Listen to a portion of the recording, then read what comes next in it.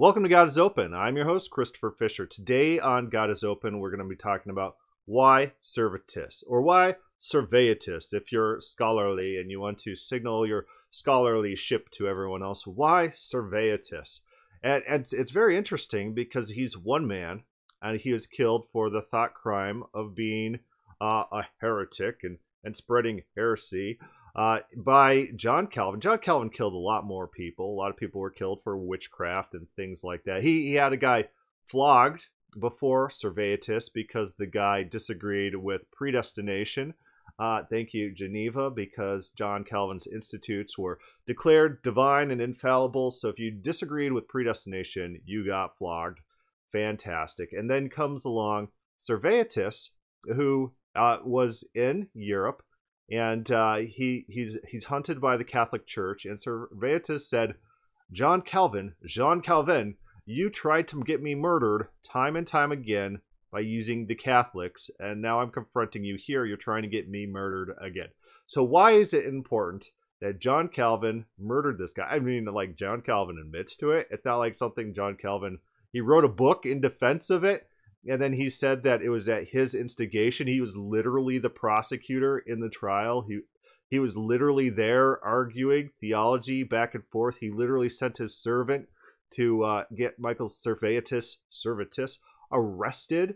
So he's literally there. He literally admits to it. And so why is it important that we cover this event? It's a minor event in history. A lot of people died in history.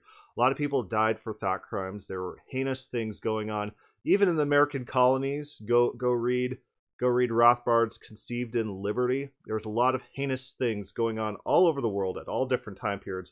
Why is this important? The reason this is important to me is because it's a very minor point in history that Calvinists will not give an inch on. It shows their cult-like mindset to this monster, Calvin. It shows that they care about narrative rather than facts in history. All the facts are there. All the details are laid out. I've spent a lot of my time going over the trial, going over the various letters, going over the various points of contention. I've been going over Calvin's own admittance to the murder of Michael Servetus. Of course, he doesn't say, oh, I murdered the guy. He says, it was my instigation that got him killed. I put this monster to death. In the letter found by Voltaire, he just outright admits it. And people are like, oh, that letter's fake. And so you ask him, so let's just pretend that letter's not fake. Now will you admit that Calvin murdered Servetus?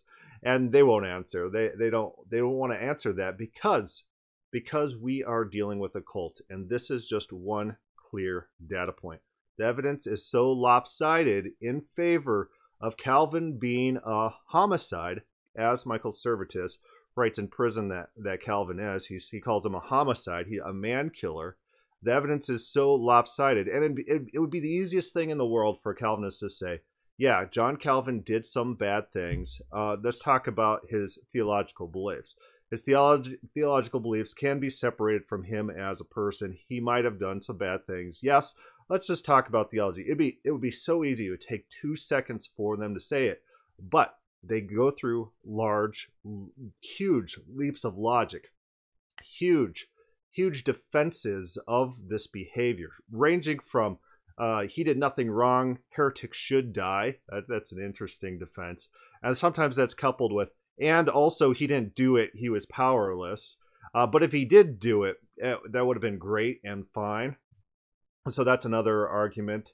Sometimes they throw in the argument that all these other churches wanted to execute Servetus too, and it's like, okay, he had accomplices, and so he didn't murder him. Apparently, if other people approve of your murder, then you're not the murderer anymore. Oh, yeah, he didn't literally kill him with himself. He had the Geneva government kill him. That's an interesting argument. But Calvin admits to doing it, and Servetus blames Calvin and confronts Calvin time and time again during the trial and in his petitions outside the trial about his treatment in the trial. And it's they're so disconnected from reality, these Calvinists. They say, oh, he did have advocates. Well, Servetus in prison writing says that he wasn't afforded an attorney. He wasn't afforded counsel to this crime, quote unquote crime, that's not really a crime, That's nowhere codified as a crime. Blasphemy is a crime, not thought crime, not heresy. He wasn't actively preaching in Geneva. He didn't break any laws there. And Calvin picks and chooses when or when not to invoke tradition for the murder of Servetus. And that's one of Servetus's arguments, actually, against Calvin. So it's very easy to see all the mental loops and logic and the pretzeling and the weaving and dodging and the apologies by the Calvinists for this one minor thing. It would take 3 seconds. They could say, Calvin did some evil things. Yes, let's talk about Calvin. Calvin doesn't represent Calvinism. Be very easy for them to say it and we can move on, but they won't. Which just goes to show you, they deny what Servetus says. They deny what Calvin says. Calvin admits to killing him. He admits to setting him up. He admits to getting him arrested. He literally was the prosecutor of the trial. Servetus blames Calvin. He accuses Calvin. You don't hear any of this other stuff like, oh, you gave me some sort of great defense. And my funniest defense that I hear from these Calvinists is, oh, John Calvin wanted him executed by a sword rather than fire. Oh, what a humanitarian, this Calvin. And so the leaps of logic, the absurdity that they go through to defend this one act when there's ample evidence to the contrary, just shows who we are dealing with. They are wedded to a narrative rather than to history. Again, that's why I said previously that if you are dealing with a Calvinist on this issue, don't deal with the question, did Calvin murder Servetus? Go with the question, did Calvin think that he killed Servetus?